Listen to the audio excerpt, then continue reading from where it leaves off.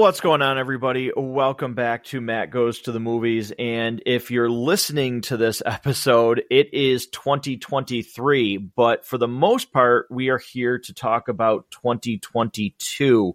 A huge storm in Buffalo kind of delayed certain things. There were some other hiccups. So we were not able to actually talk about 2022 until the first day of 2023.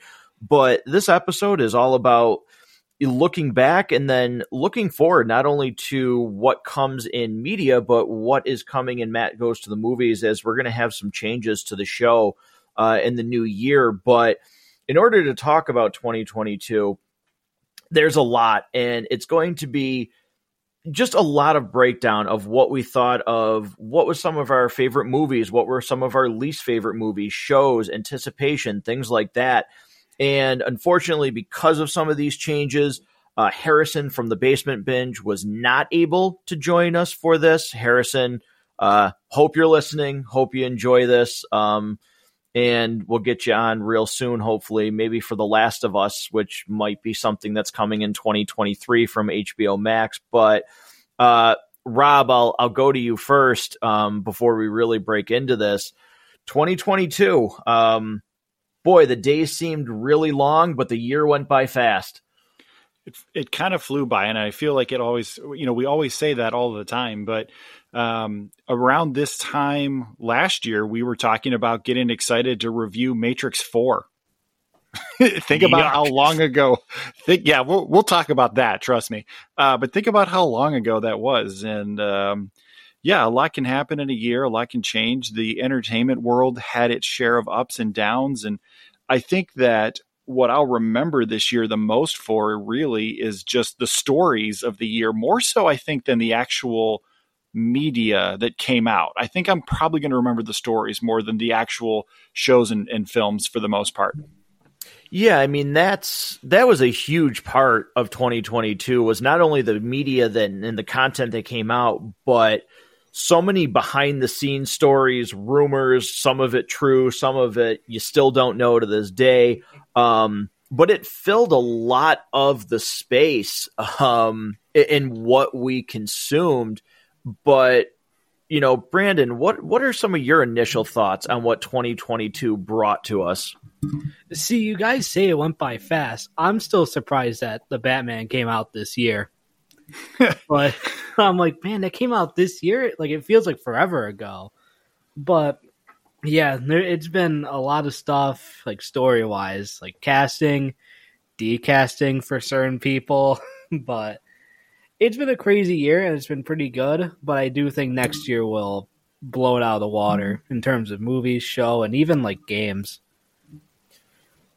Yeah, I think that's a good point. And I think the way I'll remember 2022 is I do agree with Brandon, where there were a couple of things that I was looking at that I was like, wow, that did come out in 2022, just because there were so many. Like, Rob, you hit the nail on the head. I will just remember so many crazy stories that came out in 2022 that it makes it seem like some of these movies came out in the year prior. Like, it's just so weird to look back and see what we actually got in 2022. But again, that's probably what I'll remember this year most for. And I think one of the things, as we get into grading what kind of year it was a very strange time. Obviously, theaters were back open again. They had been for a little bit of time.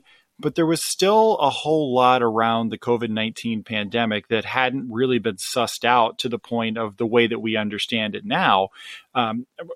Thinking back to exactly 12 months ago this day, I had COVID and I didn't have a great time with it. So, thinking back to how long ago that was and all the things that went along with that, that is still having an impact on this year. When we think back to what we actually got released, a lot of the stuff that happened was possibly delayed or affected in some way or had to be redone because I think a lot of what we saw this year, and I'm not going to necessarily say I think this was a great year in film and TV. I'm not going to say that.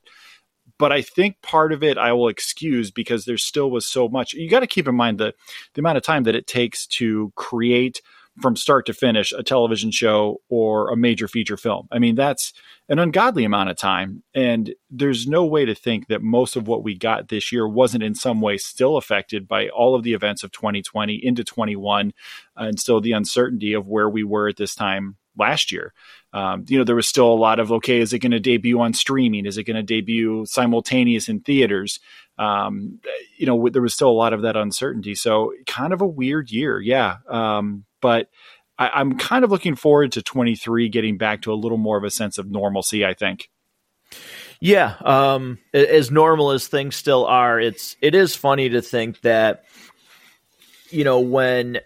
way back when everything first got announced and COVID was originally around, and there were so many people, us including, talking about, is digital now going to be the way? Is streaming services? And, one thing that we really did see with certain releases, say what you will about how, Avatar: The Way of the Water, it's made a ton of money so far. You've got Top Gun Maverick, which is something we'll discuss. There are certain movies that people still they want to go to the theater for. And I think it really did this year. It showed the separation of what is, and Rob, you had mentioned this, what is a tentpole movie and what people will go to the theater to see, and certain things that you're like, yeah, this is the way the world is. This is at home on streaming. This needs to drop on HBO Max or such and such. Whatever streaming service that it's supposed to go on. But, there were certain movies that really did buck that trend this year. There was a lot, I think a movie that I know we're going to touch on at some point. You think about when we sat down to watch Prey, and one of the things we lamented was, I would have loved to have seen this on the big screen. So I think that conversation is going to continue to happen in 23. Should this have gone straight to streaming? Should this have not been on streaming? But services like Netflix, services like Amazon Prime, certainly Warner with HBO Max, it's turning into Discovery or whatever it is they're doing with it. They're going to continue to look for reasons for people to retain their subscriptions to those services. So streaming is not going to just go away. That I think we're still going to keep talking about it as just part of the landscape. And I think what you'll probably see, we definitely saw this with Black Widow, agents, stars, studios are really going to have to have a better understanding of how that's all going to work for one another so that everybody can stay happy and keep working together. I want to say, I think if I remember correctly, you had said when we recorded Prey that they were kind of surprised that it was sent right to Hulu. I want to say the filmmakers expected that to be a theatrical release. Am I remembering that correctly? Yeah, there was some, surprise there. I also think that, from a standpoint of let's really look at that franchise, it's not like Predator has had the greatest track record in recent releases with box office numbers. So, that's one of those ones where, would I have liked to see it on the big screen? And again, that'll be a movie that we talk about in, some of these categories that we're going to discuss. I would have, but I also understand that movie being on streaming because I think they really needed to gauge where people stood with the franchise if they produce a good movie, which I think if they're able to do a sequel, I think that will, I think the response to Prey and putting this originally on Hulu can get them a sequel in theaters more so than if this would have released in theaters and then went to streaming after. You could easily see a model exist where the first film becomes, it's almost like a demo, right? Yep. Like the first film becomes accessible on streaming services that most people either have themselves or have the password to from somebody else. And then when people get big into it and really enjoy that franchise or get reinvigorated for that franchise, then all of a sudden it gets put behind a paywall, so to speak. And now you have to buy a ticket at the theater to see the next entry. It's the 10-minute test footage of Deadpool. You got to throw it out there to see if people were interested in it. So exactly. Brandon, before we move on to actual, topics and talk about some of these movies in general, anything that you want to add to what we talked about with streaming services or theaters? Because I know we did go see movies in the theater. To me, it's still the experience. Like there's just a way. Yeah, it's always like the big audience kind of like when you get a good audience, like that kind of almost always beats on the couch viewing. But yeah, No Way Home was an example of that. No Way Home is probably the biggest example. Absolutely. But I think one thing that could happen, I think we could see stuff coming on streaming earlier. Because I think they see numbers where, take a look at Knives Out. I mean, that's also Netflix kind of screwing it over, but you look at the numbers like day one when Glass Onion got put on streaming and it blew up. Which I want to point out, Brandon's in love with Rian Johnson. Oh, wow. That movie, but do not. Oh, man. So, yeah, I think really, because we'll give this what we overall thought of 2022 in terms of a popcorn time rating scale. But, Matt Goes to the Movies, we had a lot of episodes, a ton of episodes this year. And we're talking about, did we have a favorite episode to record? And, I've recorded with Brandon, I've recorded with Rob, I've done episodes by myself and Harrison. So I broke this down, actually a couple different things. So what I'm going to say here is my favorite episode to record by myself was the Halloween, 40 Years of Michael Myers episode. That has been just such a huge franchise for me. I absolutely love that character. I'll talk more about that in another category that we're going to discuss, whether it be surprise of the year, disappointment of the year, favorite movie of the year. There's a lot there. So my favorite single episode is Halloween. My favorite episode that I recorded with Brandon was talking about Dragon Ball. That is just a really cool experience. I was able to go see Superhero with my two kids, and then we discussed that. I had a blast, talking about that movie. And Rob, with you, by far, you actually, when we were coming up with how we were going to discuss things, you put it as an example. And yeah, you said Daredevil, and that really was my favorite episode to record.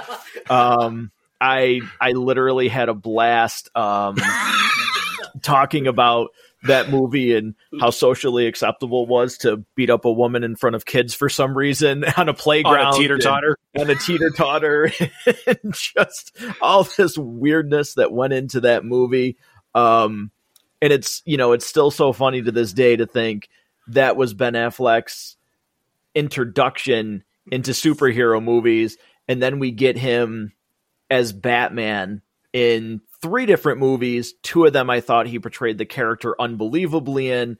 And then the Whedon version of Justice League, I thought, what did you do to this man?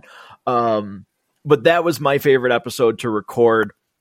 I do have one from the EPU, and it might be a surprise. I absolutely love the Minions episode. I have enjoyed all of the EPU episodes, but for whatever reason, the Minions one, it was just a really, really fun episode to listen to. And then I enjoyed, now this isn't individually, but he was a part of this episode. My favorite episode that Harrison was a part of was listening to him actually talk about Transformers: The Last Knight, because I cannot stand that movie with a passion.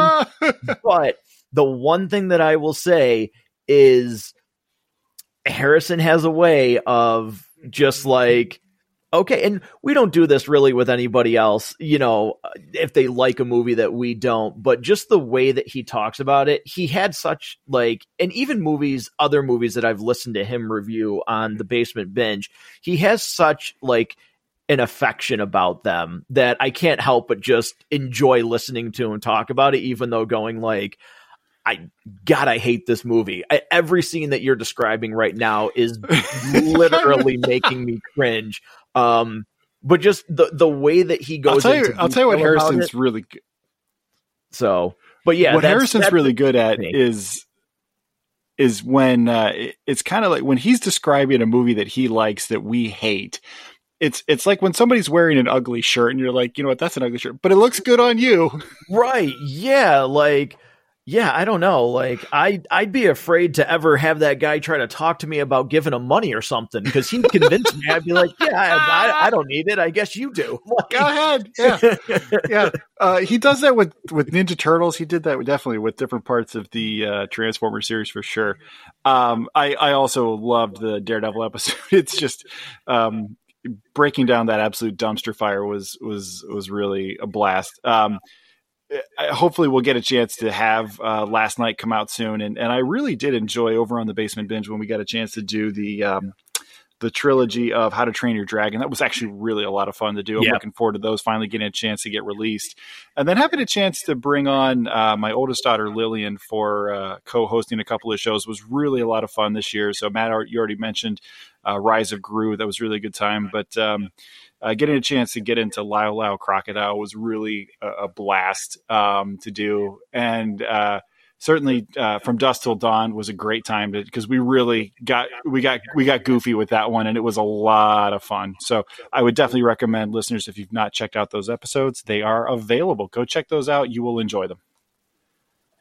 Yeah, for sure. Absolutely. Brandon, what do you got? So I originally had two, but I'm going to bring up a third one just to kind of antagonize the two of you. So my first one, I have the Black Panther Wakanda Forever review. There was something about that just felt like a genuine, like, good recording that we did. Now the second one is 1 through 4 of the video game review. It just felt nice to go through that and kind of listen to everyone else's experiences through these games. Now, the third one, the Resident Evil review. Because it was just fun to actually watch that movie and go through it immediately and review it after. Like, that was pretty fun. Yeah, I totally agree. That Black Panther episode was a lot of fun. It helped that I enjoyed that movie a lot, much more so than I enjoyed the original Black Panther movie, which I get crap about all the time. From who? Who would do that? who would do such a thing? But yeah, no, that again, yeah, those that Resident Evil one was fun. I know that's something we're going to try to continue to do, but it's available on YouTube. So if you have the time, definitely check it out on YouTube if you're curious what we actually look like. Yeah, I've been terrorizing these two on when we're going to do the next movie. I know. Usually I'm the one that's like, "Hey, let's watch this piece of crap," and Brandon, like, it's either he's like, "Yeah, let's go watch Green Lantern real quick." It's either Brandon likes you, Rob, or he really dislikes you. Because I was like, I threw on Netflix and a Resident Evil Apocalypse was on there. He's like, so when are we going to do the review? Yeah, well, he was like, we cannot watch that without Rob. We're not suffering without him. Like, he signed the contract. We're in this together. So, yeah, those were a lot of fun. Rob, you mentioned it's really a toss-up, but I would say one of the things that we talked about was, do we have a favorite playlist from the EPU? Because one of the things that happens there is there's a curated playlist from those movies that you reviewed. And as I thought about it, for me, Gone in 60 Seconds is there. But it really, I gotta be honest, it took me a little bit, but I ultimately, I did end on that. If I'm ever late for work, that's what I put on, and I promise you'll get to work on time if you put on that playlist. So for listeners who, for some reason, have not yet checked out the Extended Podcast Universe, it's a spin-off show that I host, and I bring on either my brother Eric or my oldest daughter Lillian. with possible more guests for 23. We'll see how that works out. I've got a couple things I'm working on. But Eric always loves talking about the use of music in movies and things like that. He's, lifelong music lover. And so he curates a playlist of great songs from the movie. And then it's not just the soundtrack. It's also, other things inspired by that, the general vibe of the movie. So it's like, usually if you listen to one of those playlists, you'll really be in the mood to watch that movie. And the Gone in 60 Seconds one was some really good work he put together. But I personally love what he put together from Dusk Till Dawn. It's just got this, kind of bluesy Southern rock, kind of Mexicali sort of feel. It's a little bit dirty. It's a little bit, it's got a real grimy, honest feel to it, and it's got some great stuff. So I enjoy listening to that when I'm out walking the dog. Yeah, that literally was what I was going back and forth between, was those two and where I was going to put that. But you can find those on Spotify. You just search MGTTM-EPU and you will pretty much find everything. Each one has its own unique name. For example, the one that he did for Fight Club is called I Am Jack's Playlist. So it's just having some fun. If you're a fan of that film, if you're a fan of the films that are covered over there, you'll definitely enjoy the playlists. Yeah, I mean, I certainly did. Again, it was so interesting to see the work that he put into that, and because he definitely does have a real appreciation and a love, and kind of like I mentioned with Harrison, you can really tell the genuineness when he's talking about the use of music that's used in a movie and things like that. So I've always enjoyed listening to those EPU episodes, especially for that extra kind of insight that I really like. So I definitely continue to recommend checking those out. But, as we talk about some of the things that were our favorites to record, there were a lot of things that we talked about that happened in 2022. And, I think one of the things that the next category that I do want to talk about, and it's going to run into two categories. So we had two things that we talked about putting on this list. And the first one that I'm going to mention is a breakout actor or actress of the year. And my thoughts on that topic lead me into a personal resolutions for ourselves and the way we consume media and entertainment and going forward in 2023. So as I'm talking out a breakout actor and actress, I really didn't have a lot to say. And that's part of my personal resolution is I want to branch out more and watch more, watch kind of more things that are outside of my bubble. And sometimes that's hard because of work and other things, going on is, Rob, you've talked about this. You have a limited amount of time. So what you get to consume isn't always a lot, and it's got to be very targeted. That's one of my resolutions, though, is because I know there's a lot of good things that happened in 2022 that I probably missed out on because I was watching almost, mainstream things. And even though I saw something on Netflix or I saw something get a really good review, it was, it's not in my necessary wheelhouse, and I really want to get to see like the Batman or the Dark World, Thor: Love and Thunder, doing things like that, or Wakanda Forever. But Rob mentioned one, and I'm not going to steal his thunder with this actor, but it made me think of somebody as, a breakout, and it's not necessarily a breakout, but just I was really impressed with him, regardless of what you thought maybe of the movie. I'm sure one of them's more regarded than the other, but my guy that I was really impressed with, that I was like, man, he really, for me, stepped up and could be the person that's going to lead going forward, was Benedict Cumberbatch. Because I thought his performance in No Way Home and Doctor Strange in the Multiverse of Madness, I thought he was really good. And I really saw him kind of taking over and being one of the main focal people in the MCU, because I loved his relationship with Peter Parker. I loved his character growth in Multiverse of Madness. And I just was really, really impressed with him, and kind of saw that as them positioning him to be maybe, the almost kind of like Tony Stark, like this is our guy that everybody's going to love for these next couple of phases that we're going to do. But that was one guy that really, really impressed me this year with those performances. So I have kind of two people I'd like to talk about as far as breakout performers of the year. And neither of these are people that were unheard of. Certainly the second one was absolutely heard of.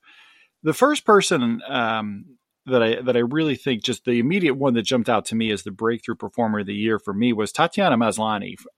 We saw her in She-Hulk, and we certainly had a chance to talk about She-Hulk a lot, and we'll probably talk about She-Hulk some more. Say whatever you want about it, and whatever your opinion of that show is correct. If you didn't like the show, you're right. If you did like the show, you're also right. If you kind of were like, Matt, you and I and Harrison all kind of fell in a similar place, where it's like there was parts of it we liked a lot, and there were parts of it we were just like, get this the hell out of here. Like, what is this garbage? What is this nonsense? But the one thing that we all agreed on was she was fantastic. Whatever she was given to work with, she did a great job. I think she could definitely lead a film. I think she could be a major focal point of the MCU. I really think that she as an actress has the presence to move the needle. And I'd like to see more with her. So she was a breakthrough performer for me. Again, not that she's somebody that we haven't heard of before, but she was really put into a spotlight this year. And my second person, again, this is, Matt, like your choice of Benedict Cumberbatch. It's not exactly like we never heard of the guy before, but really just took a major step forward and dominated a good portion of the year. My second person that really came to mind was Robert Pattinson. And I want to defend it because immediately people are going to be like throwing their earbuds against their car window going, get the hell out of here. What are you talking about? He's not a breakthrough performer. He's been around for a while. So you think about when this guy first leapt onto the forefront of everybody's attention, it was with the Twilight films. And that's a very specific kind of film for a very specific, very, very specific targeted audience. That target audience is most likely not the Matt Goes to the Movies audience. It's definitely not the target audience of the Matt Goes to the Movies personalities on air. It's not our thing. It's not our thing at all. No kidding. I'm not exactly breaking news at 11 here. But after that, and by the way, Pattinson has largely gone on record saying he hated being in those movies and he hates those movies. He has appeared in a variety of smaller films that he absolutely crushed and did a lot of that. And I can remember when it was announced that he was going to take the role of Batman, the immediate reaction was very similar to the Heath Ledger Joker announcement. It was like, oh my God, what are they doing? They're getting the sparkly vampire to be Batman. You're ruining Batman. Like, what have you done? And they said the same thing about Heath Ledger. The guy that was in the cowboy movie is now going to be the Joker. Like, are you kidding me with this? And then Heath Ledger's Joker has been the definition of the role.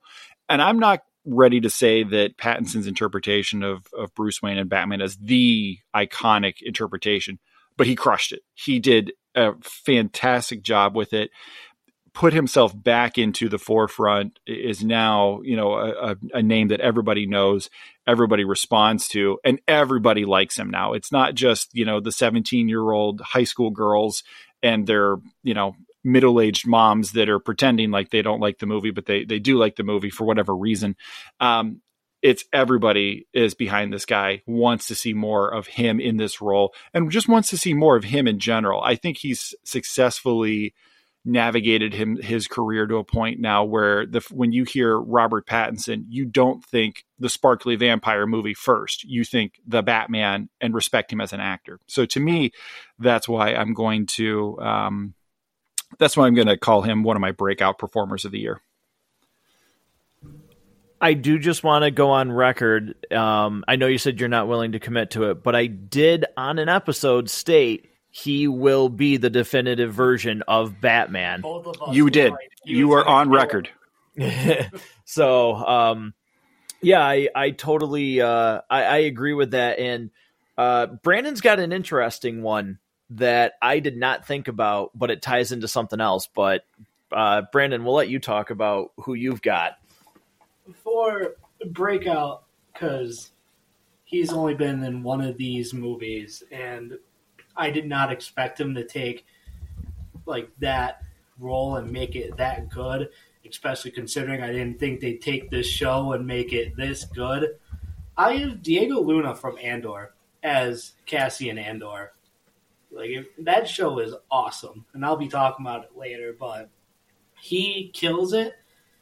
And I was shocked, with all the scenes that he's had.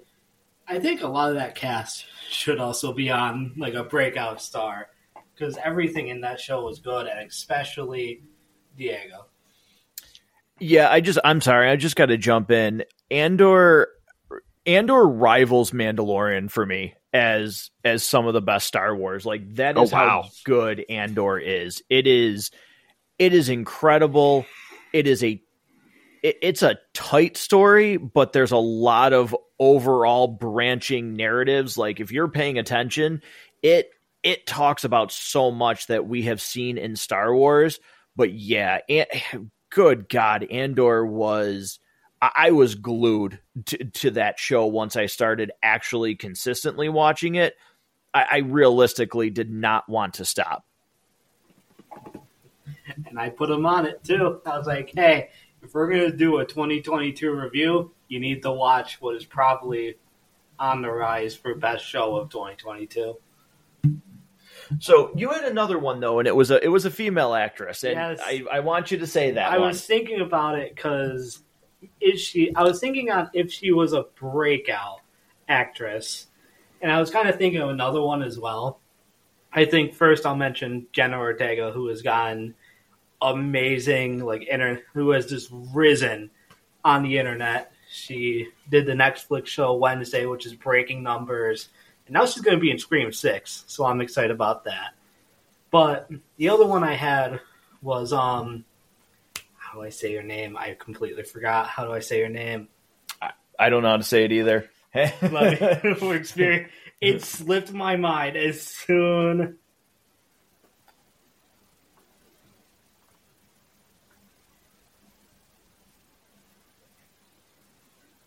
There is Angela Bassett, because she took a side character and acted better than the main character. Because if you go back and watch that Black Panther review, I think there was a whole 5-minute segment where we were praising her beyond belief. Yeah, I think everybody, just her scenes in Wakanda Forever, there was so much talk about her getting an Oscar for that performance. She should be nominated for it. I actually don't know if she is. Rob, do you know, have they started saying anything about that? I don't even know when Oscars are anymore. Yeah. Well, it's funny, you mentioned the Oscars. When you think back to what we'll remember about 2022, is the most memorable thing that happened this year Chris Rock getting slapped in the face by Will Smith? Right. Is that actually the most memorable thing that happened this year? It feels weird to say that, but I kind of feel like that's the image of the year in entertainment.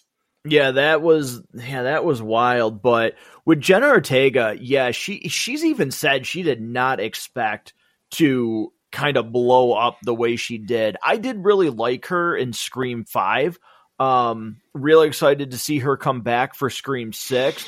But Wednesday is also another show that's really up there. I got a chance to actually watch that, and that's really well done. I was super impressed with that show and really impressed with her.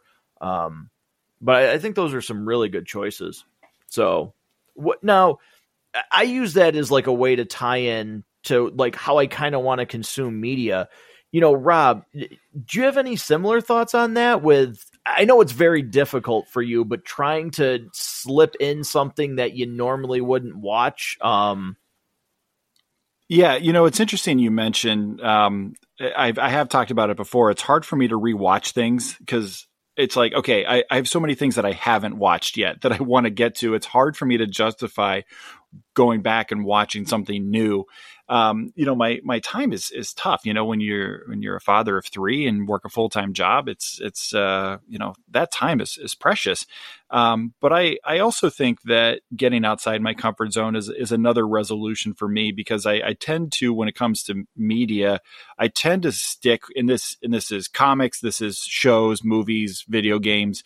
I stick with what I know, and I stick with what I'm, the big stuff, the AAA releases. So it's when the new Assassin's Creed game comes out, I'm getting it, like I spend my time on that. When the new, when a new GTA comes out or Elder Scrolls, like that's what I'm going to get into, because I know it's rock solid. It's can't miss. When the MCU launches something new, okay, that's going to be something I get into. But I'll tell you what's been kind of interesting is, since I got Xbox Game Pass, and now it's like, okay, I don't have to like plunk down $60 to try something. I've been exposed to so many just funky, cool, I'll give you a great example. There's a game called Spider Heck that my son and I have been playing that's just zany and wild and fun. And you would never pick this game up if you walked into a GameStop and just like, hey, I'm going to go look for games. Like, you would have never taken this one to the counter with you unless someone told you about it. But I think that's a great example of getting outside your comfort zone and finding something that's, we've had hours of fun playing this together. Another game like Gunfire Reborn is another example that's been fantastic on Game Pass. So I think getting outside my comfort zone, and I say that, but my true resolution for this year is I got to get caught up. I am so far behind on so many things. I still have yet to even watch the Eternals. It's like one of those things I'm like, I'll get to it when I get to it. Like, it's, you don't need to watch it until the Thunderbolts releases, exactly. Apparently. Yeah, I'll get to it, like I'll finish What If at some point, like, I'll get around to this stuff. Before I start anything new, my resolution is to actually finish the stuff that I've already started, which is really hard. And I'm sure there's going to be a bunch of people listening to this right now that are like, samesies, like, that's me too. But yeah, I definitely want to try to get caught up on some of that stuff before I get into anything new. Yeah, I mean, one of the, you mentioned video games. One of the ones that I remember, like just from PlayStation Plus, and I think it's on Game Pass, was there's this game called What Remains of Edith Finch. Oh yeah, I remember hearing about it. Fantastic. Never would have done anything, but I was like, whatever. It's one of the free games. Let me just play it. And I was like, well, I have to beat this in one day now, like, because it's a relatively very short game, so you can beat it in about 5-6 hours. But I was just like so hooked on it that I couldn't stop. One of the games that I just got that I'm absolutely like enamored with is Marvel's Midnight Suns. And I've never played any of the XCOM games.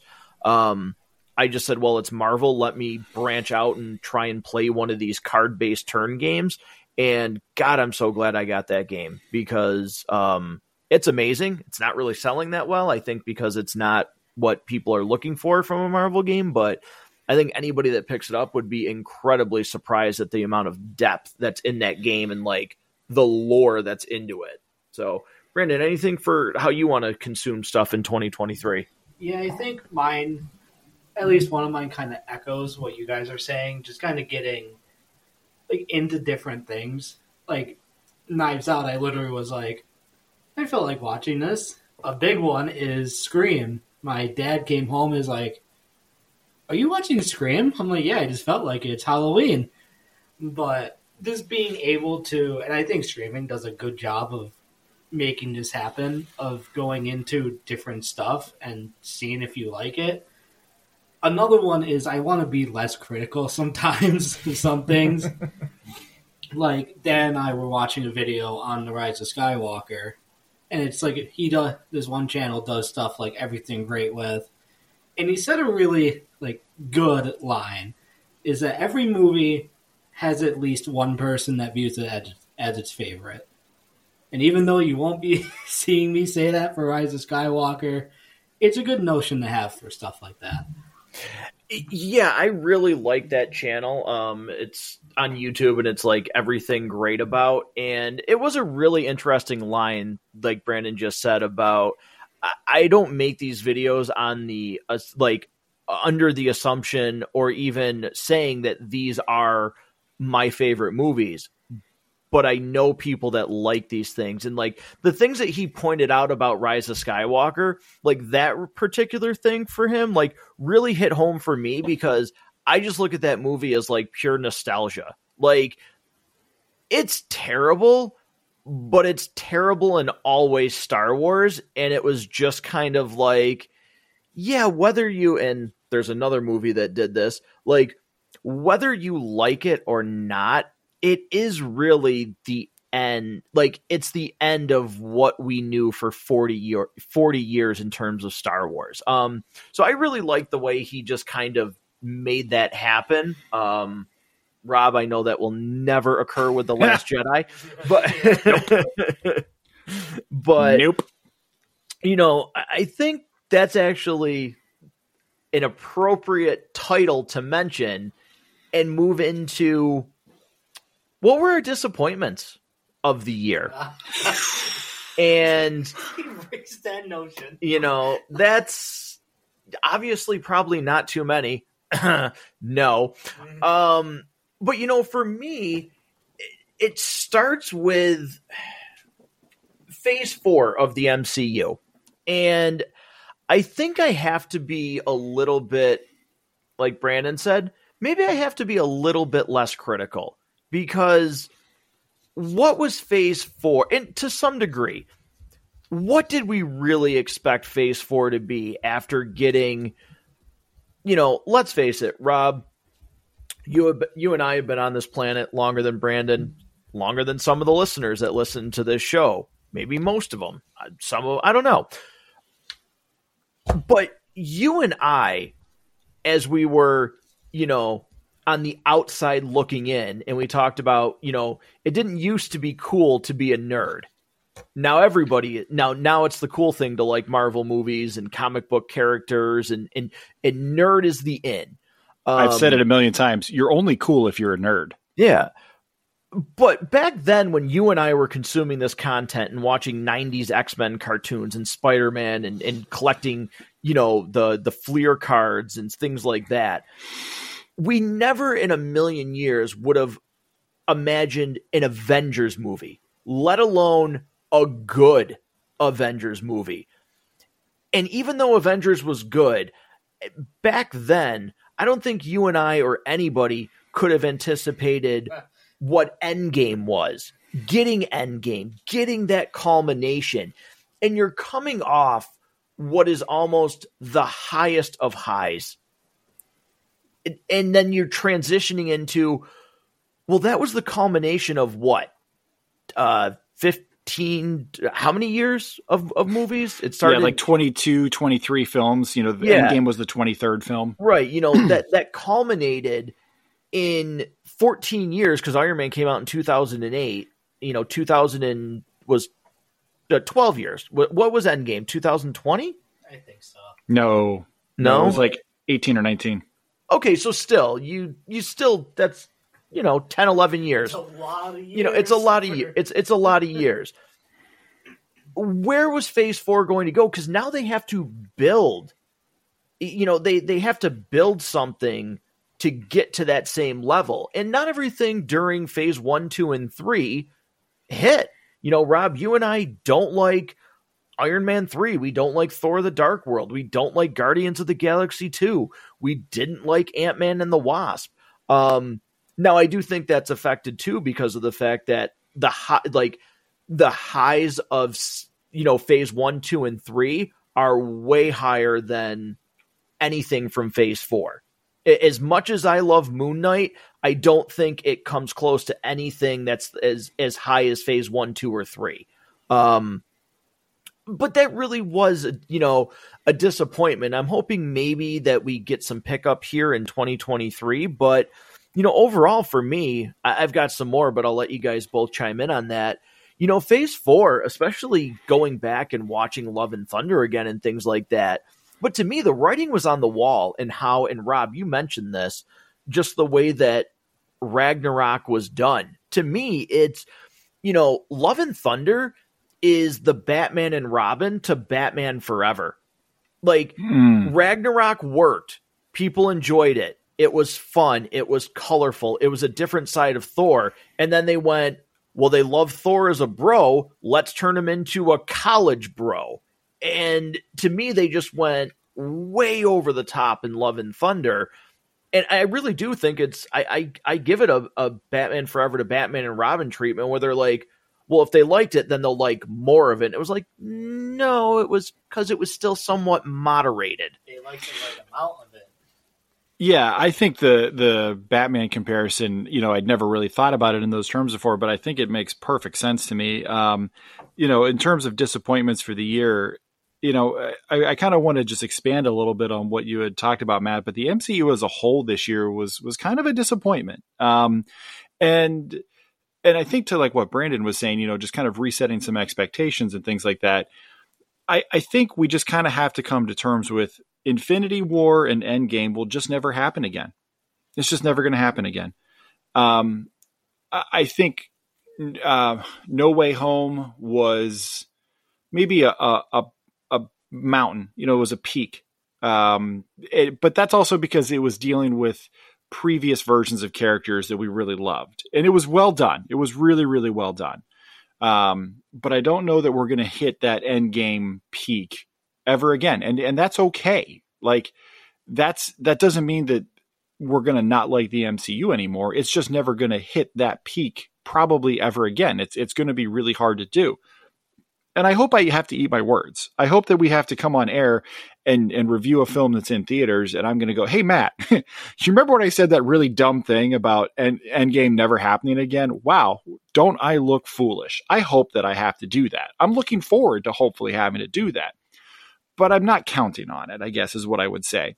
So, yeah, I guess, in terms of disappointments of the year, the MCU was kind of a hold. It's just, it didn't feel as special. It didn't feel as good. It didn't feel like, oh my God, I can't wait for the next thing. And there's a lot of things at work here. All the major characters that are everybody's favorite characters, with the exception of the X-Men, have already been introduced. They've already done the origin stories. There's not a lot of fan favorites that we haven't seen yet. I think maybe when they get around to giving us Miles Morales, that might be another one that really gets people juiced up. Certainly anything X-Men will get people really juiced up, but that's just what it is right now. Starting the year off with Matrix 4, absolutely a huge disappointment of the year. It's not that it was the worst movie I watched this year, but man, what a kick in the teeth to start things off. Was not at all what we were really hoping for. Rolling through other Marvel films, Morbius, I call it a disappointment, but I don't know that we were really expecting anything of it. She-Hulk at different points was a disappointment. Halo was not at all what I thought it would be. So I would call that a disappointment. But the actual biggest disappointment of the year for me, without a doubt, was Thor 4. I actually strongly dislike that movie. I actually wanted to turn it off as I was watching it for the first time. I don't want to say it offended me, because that makes it sound like something that's not, but like, I guess it offended my sensibilities of what a good movie should be. And I hated the tone. Matt, I think you broke it down fantastically when you did the review of it. So I don't want to re-review that, but it is without a doubt my disappointment of the year. Yeah, I mean, on rewatches, because I have rewatched it 2 more times, it is worse every time. And it is, Brandon just kind of looked at me as we're doing this and said, why? When I said I rewatched it 2 times, but after rewatching it 2 times, I know that I really, much like Thor: The Dark World, I never really want to watch that again. As a matter of fact, I would probably go back and watch Thor: The Dark World again over Love and Thunder. Because you have Christian Bale, you have an interesting story, which they've done in the comics with Jane Foster, and you even had some good moments with her. But it's all and it feels like that over. Character, the Mighty Thor, was wasted. It feels like that was wasted. It's all brushed over so that, Thor can go play more frickin' beer pong, for a manner of speaking. Like, it's just, I don't know. Again, that is to me just the example of the director having such a huge hit that they're like, well, he knows what he's doing. We don't need to have any kind of interference. And sometimes you need someone to reel it in. And, I think even you can see it where the fact of like Hemsworth is like, yeah, if we do another one, we definitely need to go in a different direction. Like, and you saw that from Thor 2 to Thor 3, where he's like, we need to do something with the character that's a little different. And then he was like, whoa, this is way too different. So I certainly would agree with that. Halo was a catastrophe. Matrix Resurrections was another one. I mean, I've seen some pretty bad movies this year. I've seen things like Jeepers Creepers Reborn, which the director, I went and saw that in theaters. The director told you before the movie even started that it was going to suck. I've never seen anything like this in my life going to a movie. Like, I'm not kidding. I went there with a friend of mine. Her name's Mel. And before the movie started, the director comes up on screen and talks about the troubles of production with COVID and how they had to shut down for a couple months and they came back and this and that. And he's like, so thank you. And, Jeepers Creepers Reborn, everybody. And Mel and I literally, before the movie started, we turned and looked at each other and went, this is going to suck. Like, you could feel it. You could feel it in the theater, like everybody kind of looking at each other going, what the hell was that? Like, honestly, I wish you two could have seen it, or if anybody has that's listening to this episode did see it. I've never seen anything like it, going to see a movie where it was just like, this guy was like, please just understand this is going to be terrible. Like, sorry. Here's the movie. Sorry. Yeah, and that and Moonfall I watched, and, Emmerich has, he has one, I think, actually good movie, and it's Independence Day. I think all of Roland Emmerich's movies are actually really bad. He's great at spectacle, but he's only, to me, hit one really good movie with story, and that's Independence Day, which I'm kind of surprised we've never done Independence Day.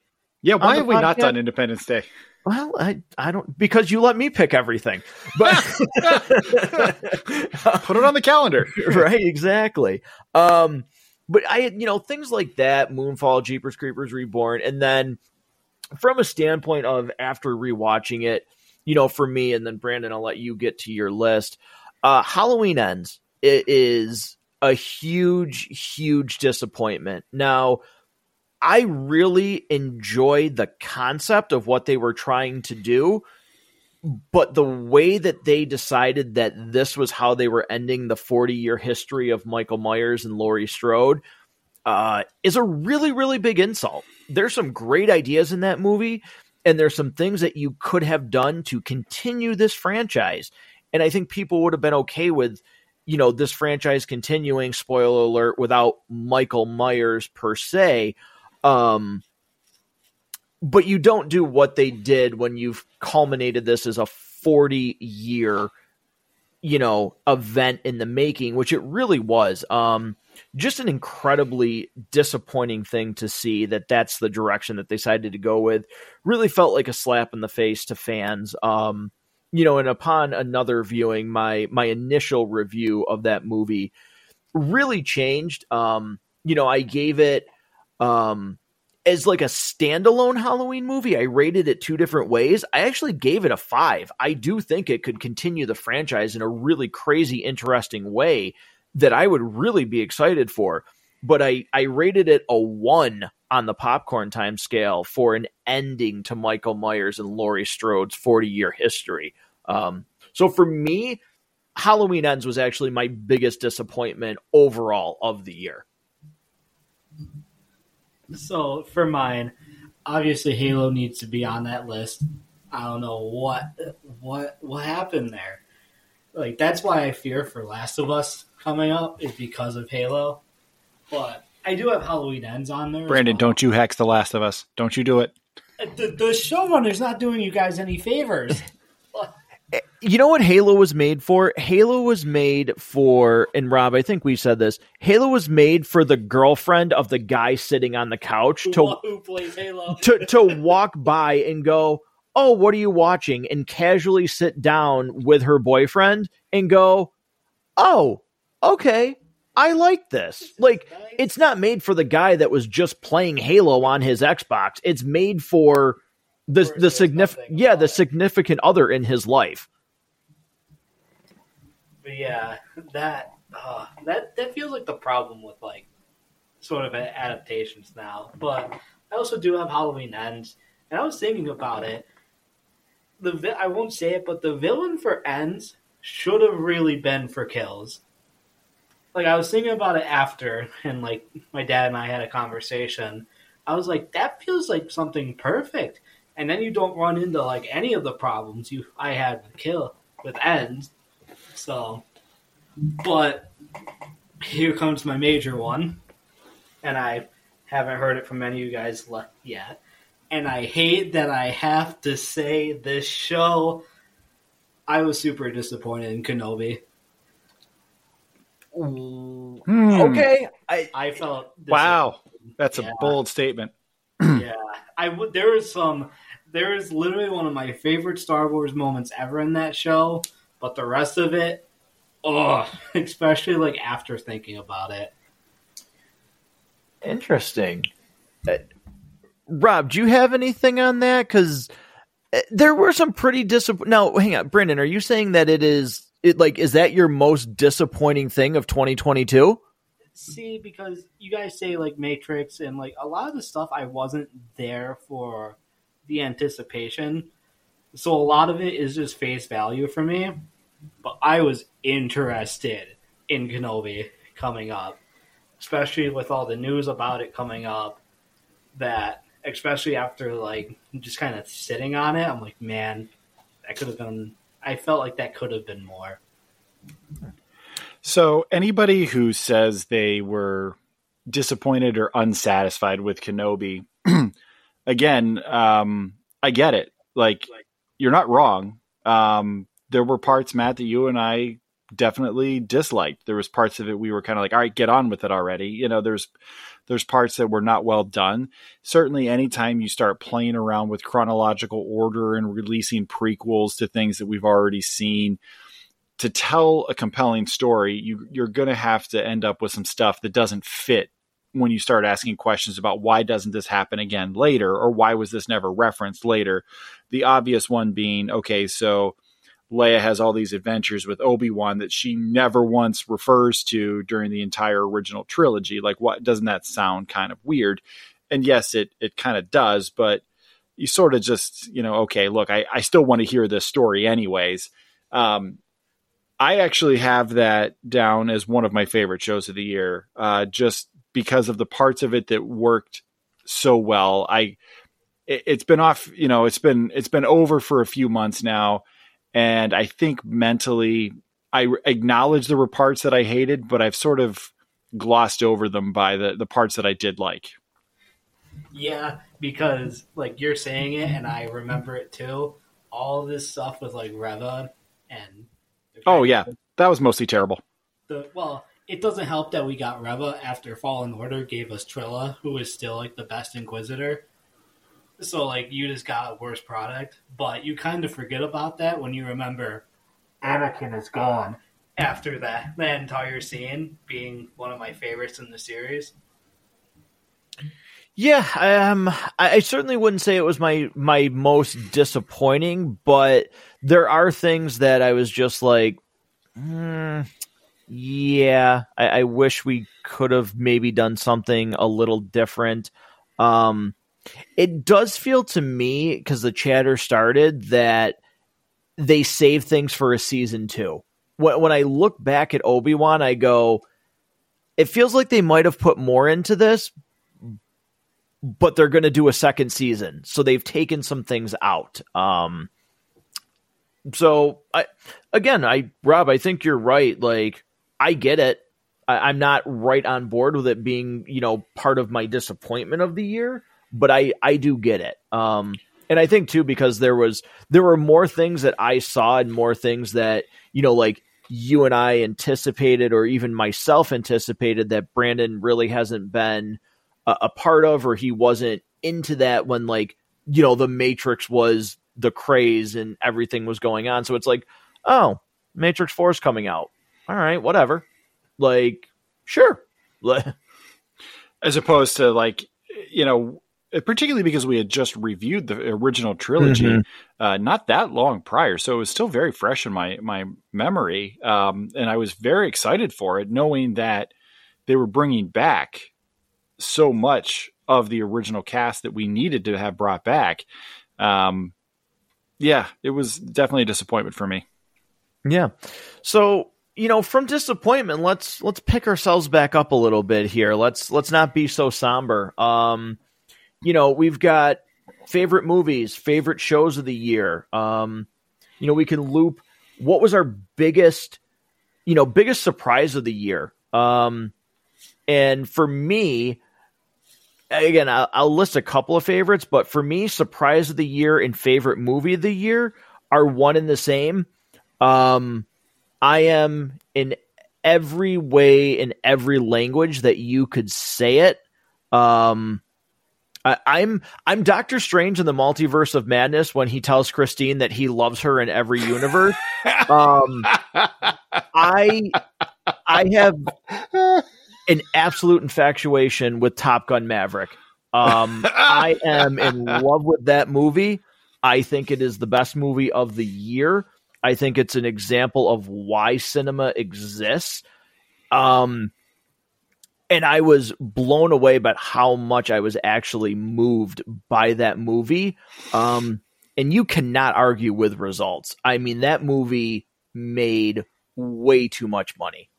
For a movie that, let's face it, Top Gun was popular, but when does 20 years, it's not even 20 years, for God's sakes. I was about to say, isn't Top Gun old too? When does that work? Like, Rob, you know this. When does waiting that long to bring a sequel, when does it work the way that it worked with Maverick? Avatar. Nothing I can think of. Think how long they waited with Jurassic Park to Jurassic World. And there was some success. Certainly it made a lot of money, but it's not regarded the same way. I think the first movie is regarded pretty well. The second one is terrible by every measurable way you can imagine. And the third was okay. It wasn't great. It wasn't terrible, but certainly not the way that people are just absolutely jazzed up about Maverick. Yeah. I didn't mention that, but Jurassic World, Dominion. Dominion. My biggest problem with that movie, I enjoyed it, but boy, it did not feel like a conclusion. That was my biggest problem, is they touted it as this, like, much like I said about Halloween Ends, like, oh, this is the culmination of 30 years of Jurassic Park and the Jurassic World series. And it was like, all you did was leave this open for more movies. Like, there's way more questions than conclusive answers at the end of that movie. Yeah, I didn't quite have enough things about it that I dislike where it moved into my disappointments of the year. But it wasn't, I guess maybe I was hoping for a bit more. I was hoping for something it just wasn't going to give. And I think I maybe came into it with a little bit of unfair expectations. I think that's a movie that I will probably enjoy more on a rewatch, just because my expectations are already set. Like, I already know what to get out of it. And can I just enjoy it when I already know what I'm going to get? So, in terms of my favorite shows and films of the year, and this will kind of dovetail in a little bit into my surprise of the year, favorite movies of the year, the ones that I considered were Prey, which is also my surprise of the year. I had, my God, I had no idea that I was going to like that movie that much. If you would have told me on January 1 last year, I was going to like a Predator movie that much, I would have told you you're out of your mind. It was incredible. It blew me away.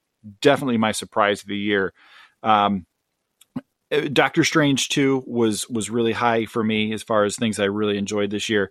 And I'm also going to kind of include this as a surprise of the year a little bit.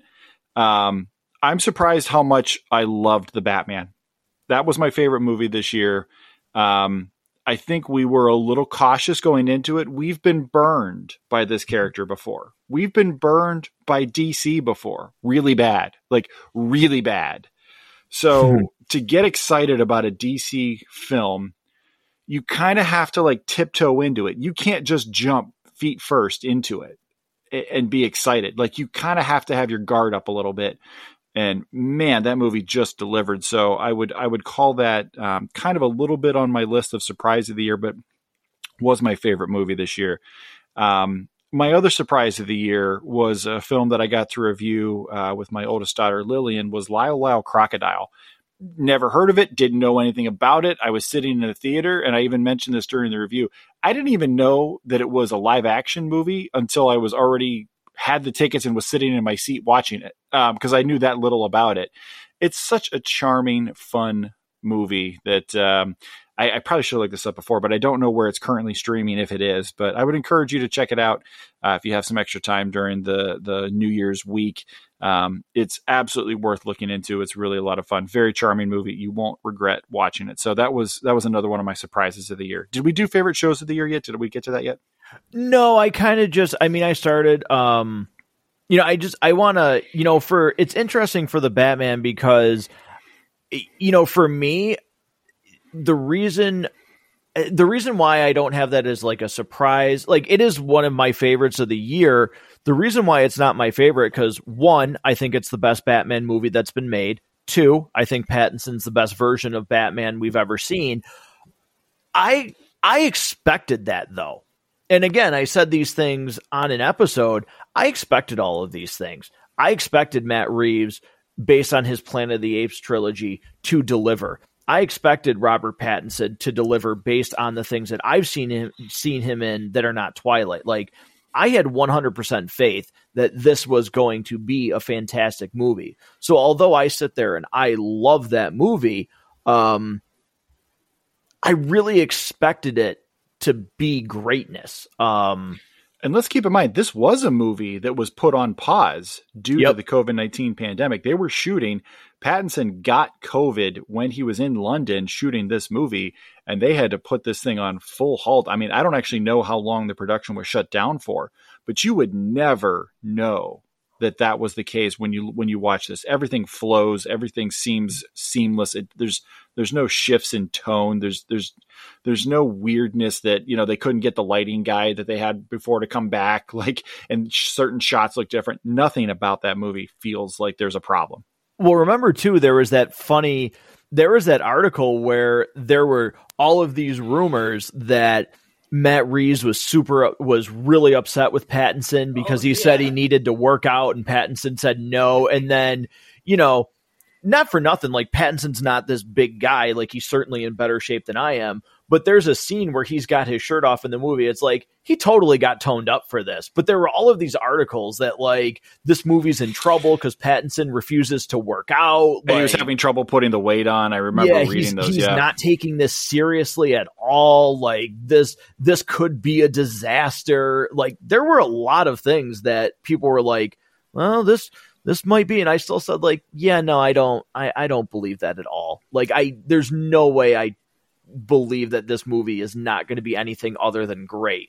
Now, did I think it would be a huge box office success? And granted, it made a lot of money, but no, there's certain things that, especially so close to being like, okay, what's going on with Zack Snyder's Justice League? What's going on with having Michael Keaton back in the fold? What's going with, is Ben Affleck coming back as Batman? I do think a second Batman movie will, similar to like what Batman Begins did and then The Dark Knight made, I think you're going to see a similar jump with the Batman 2 in terms of box office. Like, it's going to skyrocket past what the first one did. But that's my thought. But before we talk about maybe like shows, Brandon, anything just favorite movie wise or surprise, and we can talk about shows. So a couple of my surprises also go into my favorite movies. Glass Onion, we loved. I actually recently recommended it to my grandparents. They're like, yeah, we loved it. I was like, I know, right? It's awesome. But that was also something I went, you know what? This looks interesting. I think Black Panther also comes up as a surprise to me. That's because I wasn't too excited for it, especially with all the Phase 4. But then we walked out of the movie like, man, that was awesome. But also, Andor deserves to be on the surprise because I don't know how. There was no way I was going to look into it and be like, yeah, this will eventually be one of my favorite Star Wars contents. But for favorite movies, I also have like Sonic 2. That's also another one where I'm like, that came out this year? Jesus. But probably this might be my number one favorite movie because it encapsulates everything I love about this series and franchise. I have Dragon Ball Super Superhero on there. And for having something that does not really feature the main characters, it is fully CGI. And there was just a lot of doubt coming up to it, and it's almost up there for my favorite Dragon Ball movie. Yeah, Rob, any other thoughts on some of the other movies that were mentioned? I mean, Prey, I totally agree with you. Prey was, to me, unbelievable. Again, I had high hopes for that based on who did it, because it was Trachtenberg, who did 10 Cloverfield Lane, which I really liked. I had a lot of faith in him. I didn't expect it to be that good. I mean, we all gave it, if I remember correctly, me, you, and Harrison all gave it 5s. Yes. And just, it had such a naturally flowing conversation during our review. But, things like, Top Gun or anything like that, because there were so many disappointments, but I think there were so many. There were a lot of good movies, but that also is like, I'm looking at things that came out in 2022 that I did not get to see. But sorry, Rob, before I let you say that, geez, I just scrolled. Brandon and I talked about this maybe 2 weeks ago. I have to give an honorable mention here in 2022 for something that the theater experience was one of the reasons this was so fun. But also coming home and watching this inside the house, it was great as well.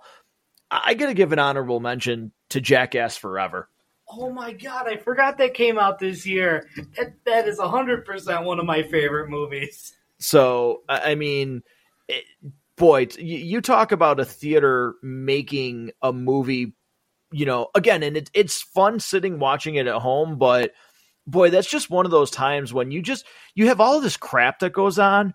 And to just have a theater full of people it just sounds super cliche, just laughing and having a good time together.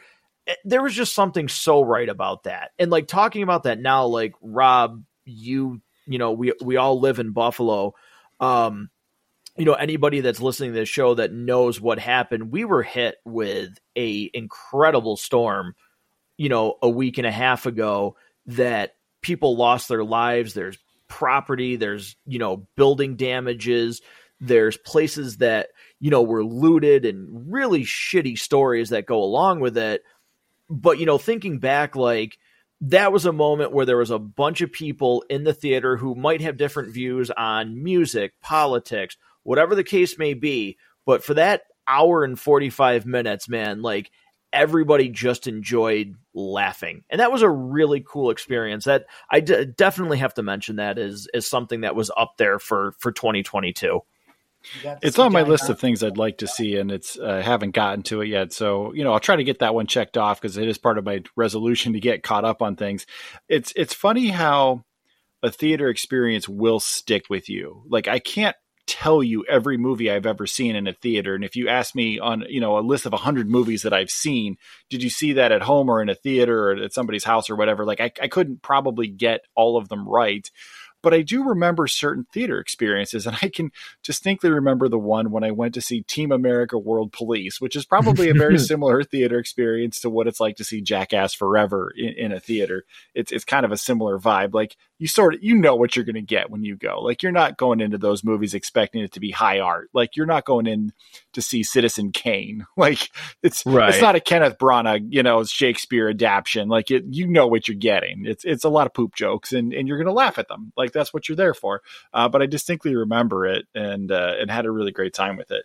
And thinking back to 2.5 years ago now, when you first started the show, Matt, and one of the first times I came on with you, we talked about, is the movie theater one of the things that'll be killed off by COVID? We weren't sure. I didn't think necessarily it would. I don't think either of us really thought that the movie theater would ever truly go away. But would it come back as strong as it did before? And I think we can safely put that fear that it wasn't going to come back as strong as before to rest. I think movie theaters are firmly back. The theater experience is firmly back. It's not just people coming back for 4D experiences or 3D glasses or any kind of just gimmicks where there's, the seats are sliding around, which people, Matt, you've seen several of those and have really spoken highly of the experience. It's not just those things that are getting people back. People want to see movies in the theater. They want to do that. They want to take part in that. And that's firmly back 100%. Yeah. I totally agree with that. So, let's talk about a couple of TV shows. Certainly for me, Andor is up there. That's definitely my favorite show of the year. Wednesday's right behind that. Andor seriously took the list. That show was incredible. It's not so much a show, but I have to count these specials. Werewolf by Night, I thought was incredible. I think these two one-offs that they've done, the Guardians of the Galaxy Holiday Special and Werewolf by Night, those were really, really good. But Andor is, again, I put that up there literally with The Mandalorian. The Andor it's such a good show. I cannot say enough about it. But those are a couple of my mentions for television. Rob, anything, that you got for what really ranks up there for you? You mentioned the Guardians of the Galaxy Christmas special, which I got a chance to watch with my family. Actually, I think we watched it on Christmas. I'll tell you what gives me hope for the future of Marvel is that special shows that Marvel knows how to be goofy and just kind of silly without going overboard, with keeping the tone on point. Like that's the tone that makes sense for that. It's ridiculous when it needs to be, but it gets serious when it should be. So I do have hope for the future. So I really enjoyed that as well. I enjoyed Obi-Wan. House of the Dragon was something I was really into this year. We haven't talked about, much in the Thrones world, but I was definitely into House of the Dragon. And my other favorite show this year is something that we don't get a chance to talk much about, but the world of comedy. There's a show on Hulu called Letterkenny that absolutely slays me. I can't recommend that show highly enough. The humor is so fast. It's so witty. It's so wordy. And you gotta just check it out. But they spun a show off of a character that's called Shorzy, and he's basically just, they call him hockey chirps, where he basically just throws out the most creative insults you've ever heard in your life, and they based an entire show, a spinoff around him, and I loved it. I absolutely adored it, and I think they're going to do another season of it, and I'm here for it. All right, I like that a lot. Brandon, what do you got? All right, so obviously I'm going to say Andor. And one thing I'm surprised my dad didn't mention is season 3 of The Boys came out this year. See, I forgot that came. There's so much I forgot that came out. It also helps that I first binge watched the entire show, basically. And now I was like, hey, just like Andor, I was like, you need to see this. Then season 3 came all the way through. I will never watch the first 10 minutes of episode 1 with any other family members. but it's just amazing. He knows, he's laughing. He knows what I'm talking about. I think one that it's weird because it ended this year, but it definitely didn't start. I think this one not many people are going to know. Dragon Quest: The Adventures of Dai. And it was something that my dad and I watched for, how long was it? Like 2 years maybe? Yeah. That's been out and running. And it ended this year, and honestly, it feels like an empty space is there on Friday nights from when those episodes were aired, ever since it ended. Yeah, that was a really good show. And again, that's like something doing together, so it does feel like there's a bigger gap with that. But, Rob or Brandon, anything else that you have before we move on to the next category? All right, we're good. So, we're going to kind of start closing out 2022 here with, I think the first thing is, do you have, because I think the story of the year is what is going to take up a little bit more time. Do you have a streaming service of the year? For me, it would be HBO Max. Just because I've watched some really good stuff on there, and I've watched some really bad stuff on there, but at the same time, they have some really bad stuff on there that I like to watch. So, there's a lot of spottiness with like Paramount Plus and Netflix. I did just watch Glass Onion on Netflix, and that movie, Knives Out and then Glass Onion. I love those two movies from Rian Johnson, but to me, HBO Max just had a much more consistent palette of things that I would either watch or watch again. Disney Plus, I don't know. I can't really say Disney Plus based on how disappointed I was with a lot of things, and even I just started the National Treasure series on Disney Plus, and I'm like, this is freaking terrible. Like, this is absolutely horrendous, and I love those movies. So for me, it's HBO Max.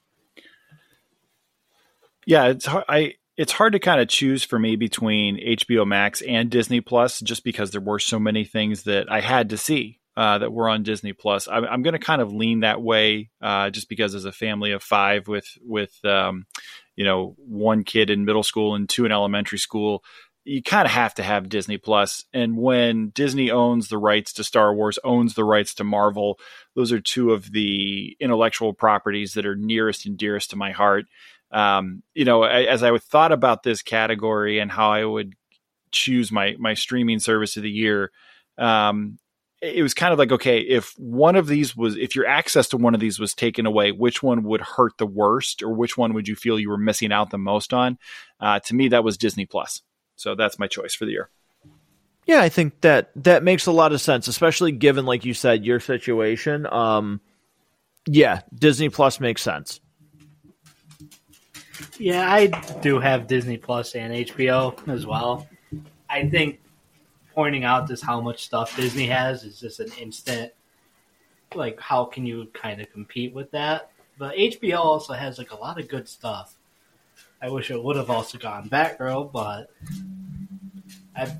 pre-merger era HBO Max is definitely probably my favorite out of the streaming services. But who knows what's going to happen after everything they've said with what they're going to be doing after all this merger stuff takes over.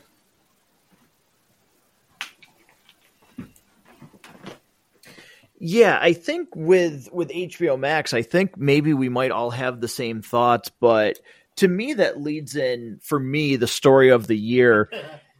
And I don't know how anybody, and Rob, you had it listed, Brandon said it when he saw the list. Is there any, obviously we joked earlier about the slap at the Oscars. Is there any bigger story than what the hell is the DCEU. Or DC in general. Because they just don't DC even, in general. They don't know. And that's going to lead. That's actually one of my like kind of bold predictions that we'll talk about for 2023. To me, that's the story. You hear about how, they cancel Batgirl that was already done and in post-production.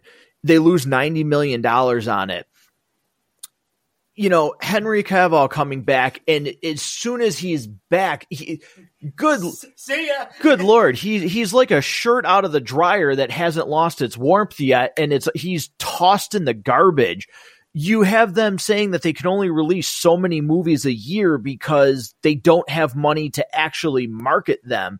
You have Ezra Miller going around and judo flipping women and getting arrested and breaking into houses to steal alcohol, and getting arrested again, and then getting arrested again. Like, how many times did that guy get arrested this year? It was at least three, right. I think.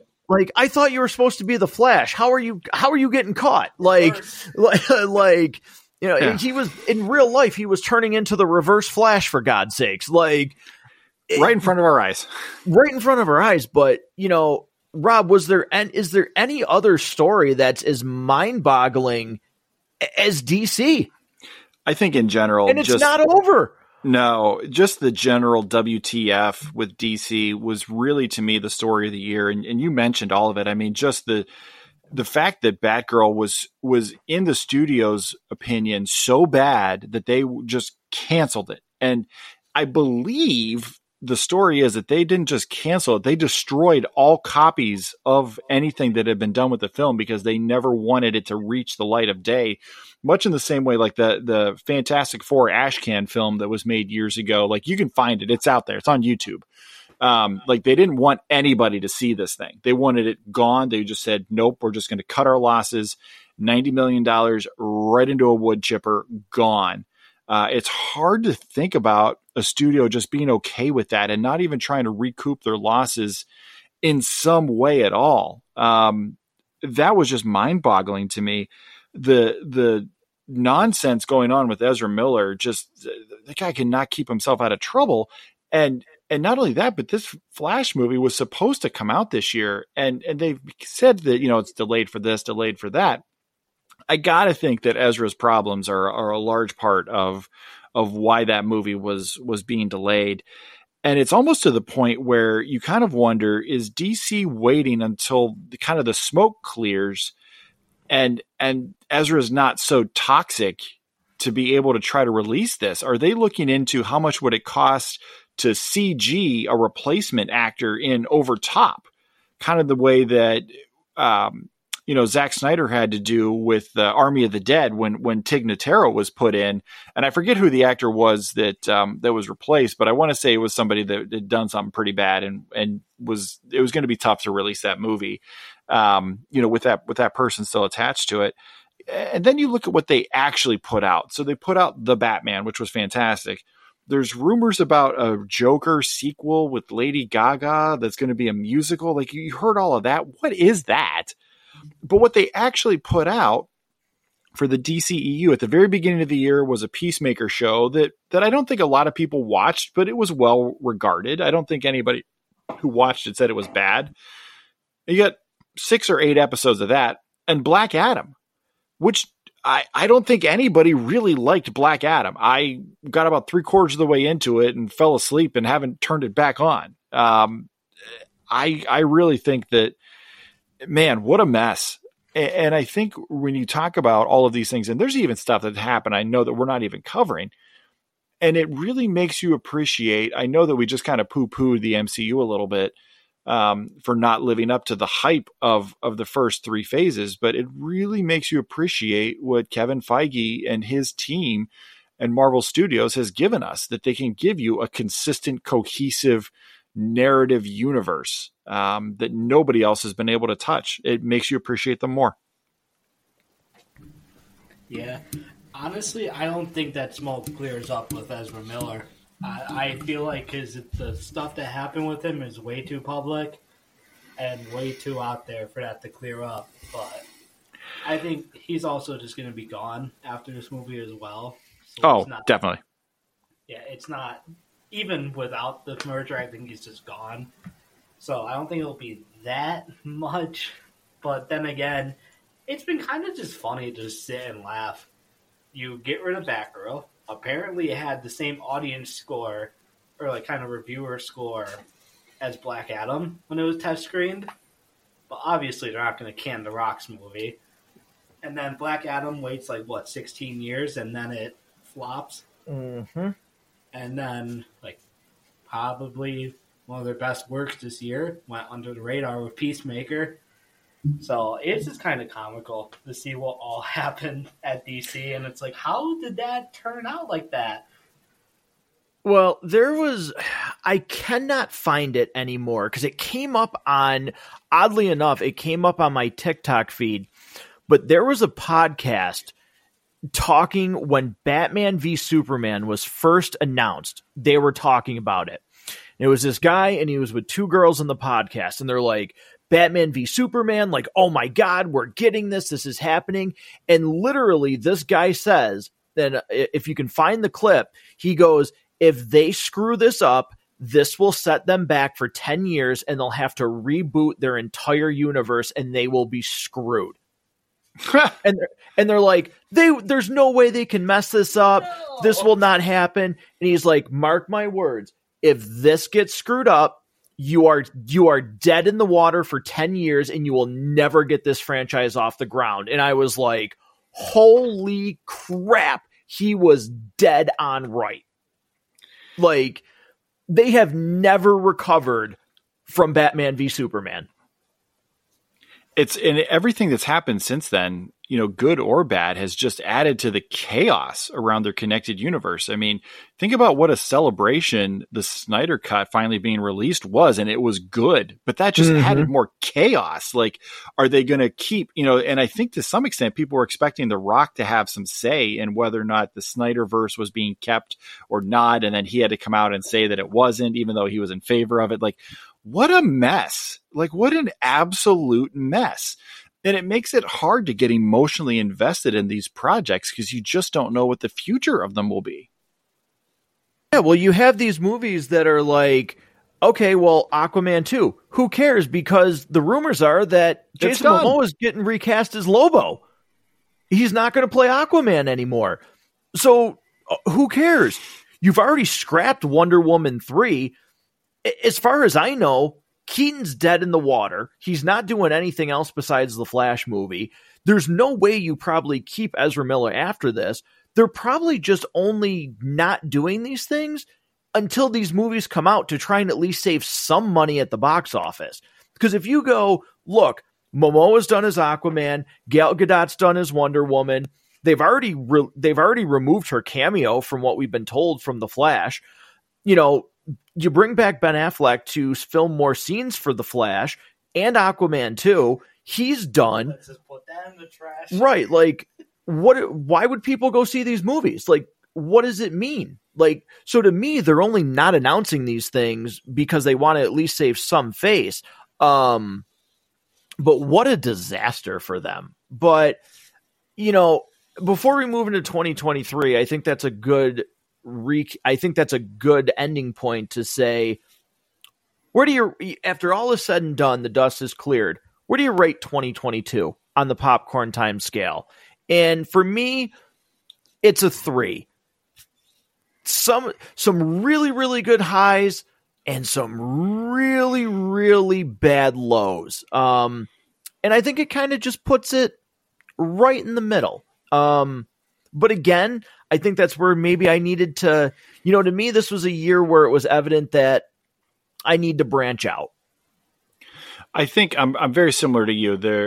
There's some real highs this year, some things that you will remember.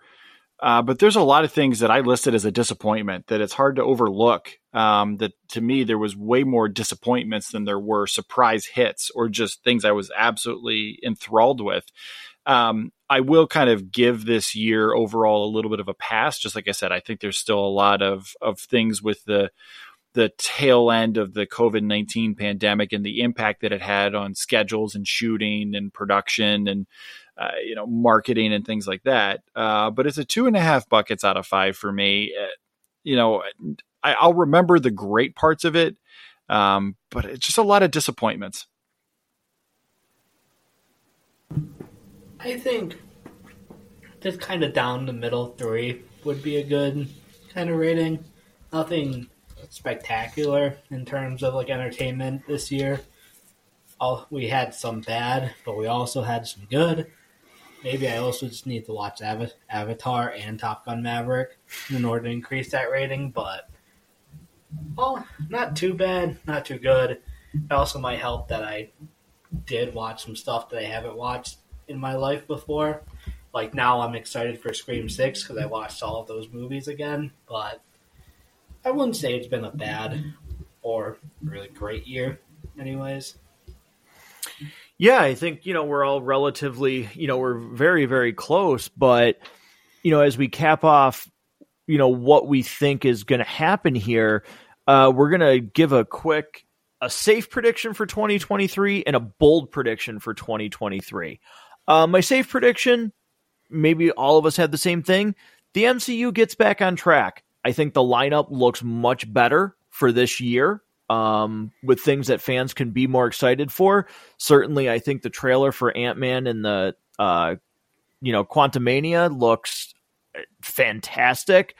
And my bold prediction actually comes from not it ties into DC, but with everything that we're starting to hear about Dwayne Johnson and certain things that he kind of used Superman as leverage. He said, I'm not going to do a cameo in Shazam 2 because I only play in the big leagues. I predict his star power drops drastically in 2023. I think that his movies, whatever he's going to do, he's going to need to put his focus on his tequila business. The XFL launches in 50 days.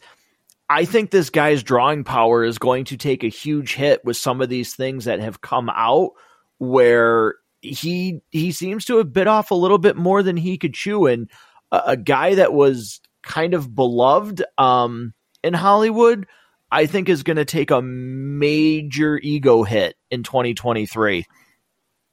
So I've got a couple safe predictions. I'll run them quick. Halo Season 2 will be better. That's my safe prediction. Indy 5 will suck. I think that's also... No, it cannot be worse. Indy 5 will suck. That's another safe prediction for this year. Ant-Man 3 will again be better than it has any right to be. Keep it in line with the first two. Shazam 2 will be a drop in quality from the first.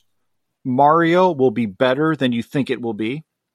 Into the Spider-Verse 2 will be the best superhero movie of the year. Those are my safe predictions for 23. Yeah, geez, Into the Spider-Verse, I totally agree with. I'll let Brandon piggyback. That's jumping off a mattress safe, Rob. Yeah. Those are my safe predictions. I've got 3 bold predictions. I'm going to go out on a limb, and then we can laugh at these when none of them come wrong. The streaming boom is going to plateau.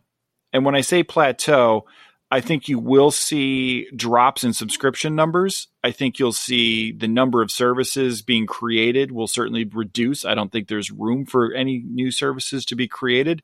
I wouldn't be surprised if another service kind of either goes down or merges or really downsizes the scale of what they're trying to do. I think that there's certainly an opportunity for that boom to, I won't call it a bust. I'm not going to call it a bubble bursting, but I'm going to say a minimum that the streaming boom will plateau. That's my bold prediction. And then I've got a bold prediction that's going to be slightly different from your safe prediction, Matt.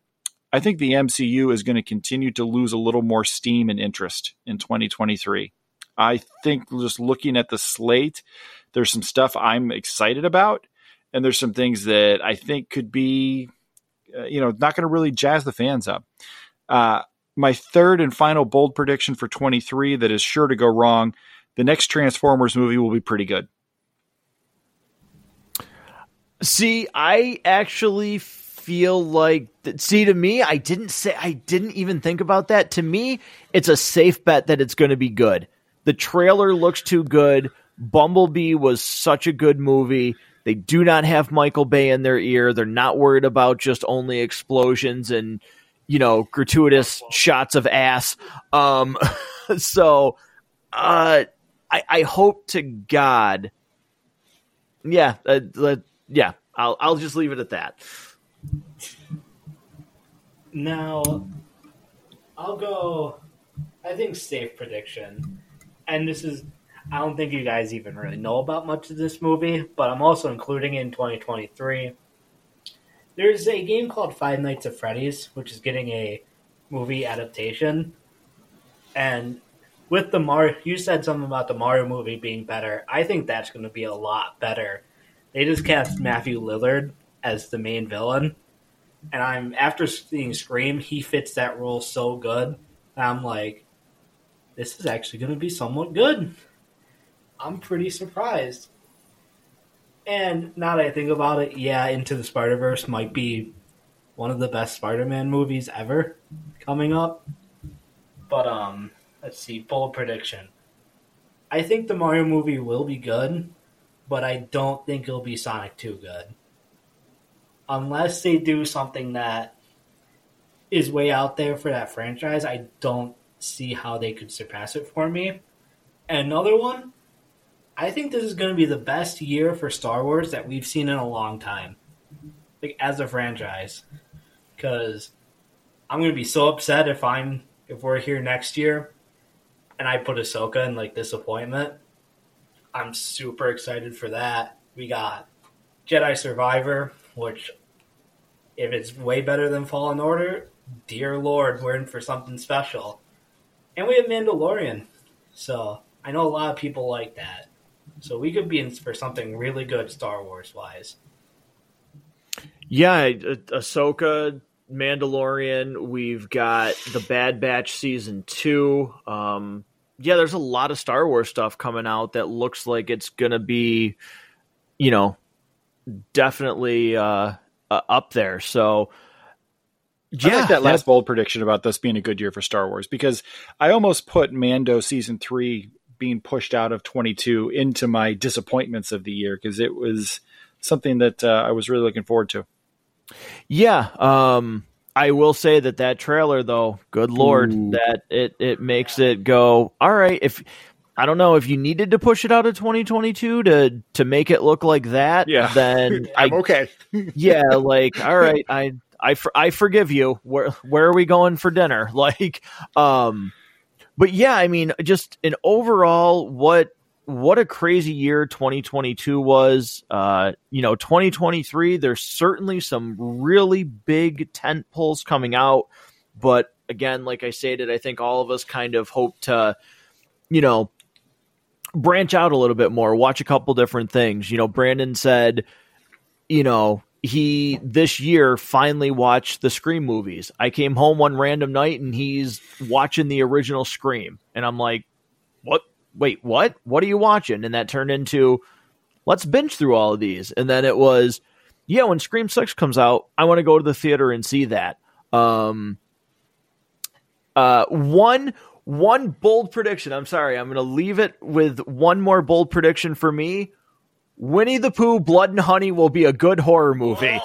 I hope it is, actually. February 15th, folks. One more bold prediction from me that will be good.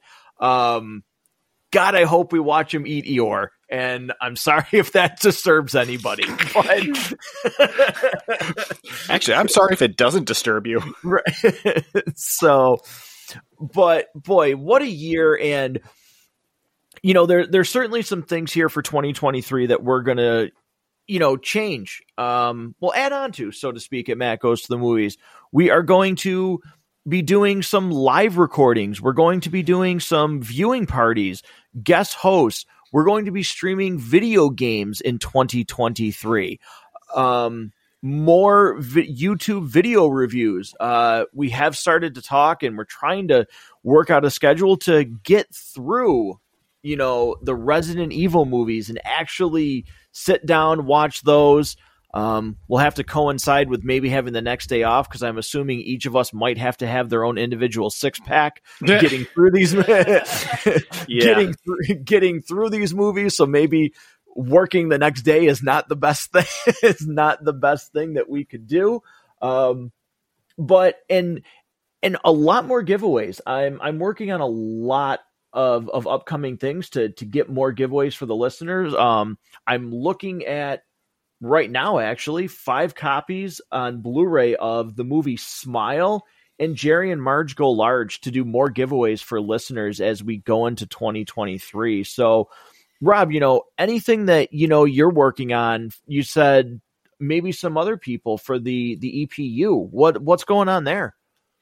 Yeah, so you can definitely count on more episodes this year with my younger brother, Eric, and certainly more episodes with Lillian. I've got 2 co-hosts now that are pitching me ideas all the time, so we've definitely got a lot of fun stuff there. And then reaching out to some other friends that I think would be really interesting to have on air, and I think listeners would enjoy hearing their perspective. So some friends from college I'm reaching out to see kind of what projects they'd be interested in talking about. Again, with the EPU, we're either talking about new family movies or reaching deep into the catalog of films that have really impacted us over a long period of time. So looking forward to hopefully cranking out some more of those this year. Yeah, no, I certainly look forward to that. I've always enjoyed those EPU episodes. I've especially enjoyed, the ones with Lily. Those have been, I was so surprised at her poise during those episodes. And I got to be honest, 4 of those episodes are in the top 10 for downloads for this show. So, Rob, you and I joked. I was like, is she telling everybody at school about them? Because, I just see download after download after downloads those for those. You're like, no, she really doesn't talk about it. It's like, so now, whoever's you out can't there, be too cool in that age. Like that's where it's like you got to avoid how cool you try to come off, because then you can become a target. 7th grade's a weird year. Exactly. So whoever is listening to those episodes and then recommending them, that's got to be word of mouth. Because if she's not telling people and they're not downloading from her school, people are really enjoying those episodes. And, if you're one of those people that enjoy those episodes, if you enjoy this episode, if you enjoyed the video game reviews that we did, there's certainly more of that coming, but contact the show. So, Rob, it's going to be the same in 2023, but you say it so well in 2022. How do they get a hold of the show? Holy cow, there's so many great ways you can get a hold of the show, and pick which one you like best, because we want to hear from you. Yes, you, the person sitting on the subway on the way to work. Yes, you, the person who's walking to class right now. Perhaps you're loading your dishwasher, walking your dog. Maybe you're on a treadmill, or you're going for a new personal best on the bench. Whatever it is you're doing, whatever side quest you happen to be on right now, or maybe you're main questing. Maybe you're actually, instead of grinding some EXP before you go into the final boss, maybe you're fighting the final boss right now while you're listening to this. We would love to hear your thoughts on what 2022 was for you, what you're looking forward to in 23, or any feedback you have on any previous episode. You can do that by contacting the show at mgttmpodcast@gmail.com. Just the initials of the show. Matt Goes to the Movies, just mgttmpodcast@gmail.com. While you are on the interwebs, you should certainly make sure you subscribe to the show wherever it is you downloaded this fine episode. You can also find us on Facebook. There is a Facebook group you can post in as well. You can find the show on Twitter, YouTube, TikTok, Instagram. Is the show on LinkedIn yet? Is there a LinkedIn page for MGTTM? Yes, there is. Oh, fantastic. Yeah, you can see what jobs are being hired for at Matt Goes to the Movies home studios. So that's out there too. But any way you feel like contacting the show, please do so. We would love to hear from you. Yeah, again, couldn't have said it better myself. So thank you, Rob. Thank you, Brandon. And I'm sure he's going to listen to this. So again, for all of 2022, thank you, Harrison, for the episodes that you've done on this show with us, the episodes that we've done with you. Look forward to doing more things with the Basement Binge in 2023. But at the end of it all, just thank you. And most importantly, thank you to the listeners. When we started this show, when I first started it 2 years ago, And then Rob was a part of it, and then Brandon and everything. You know, we joked, I recorded episodes from my cell phone, you know, no mic, no nothing. And the fact that there's anybody out there that listens to this show is really actually cool. It brings us together. I've had some really great conversations. Rob and I have gotten an actual great friend out of the podcast. So it's been a really, really cool run with this. Looking forward to bringing much more in 2023. So everybody that's listening, thank you so much for being with us, and we will see you very soon at Matt Goes to the Movies.